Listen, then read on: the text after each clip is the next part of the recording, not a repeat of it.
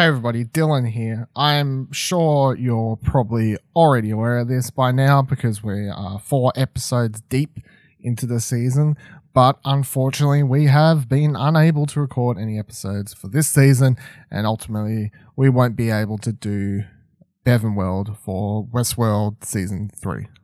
This is primarily due to what's happening in the world at the moment, causing scheduling to be harder than usual for us here, so it just hasn't worked out, unfortunately, which is annoying, of course, but, you know, it's the way the world is at the moment. Nothing you can do about it. I will say personally, I am very much enjoying this season so far. I am loving the direction it's heading in. I'm really enjoying the new characters.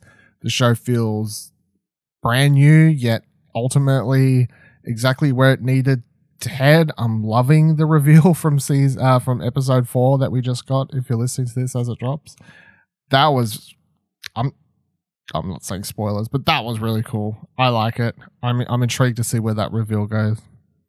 Hopefully, when this season wraps up, we'll be able to record an overall season review discussion piece. That would be good, but I'm making no promises here. So if you do hear that, if you don't hear that, either way, check out explosionnetwork.com for more content, of course. And I hope you're keeping well, and I hope you enjoy Westworld Season 3.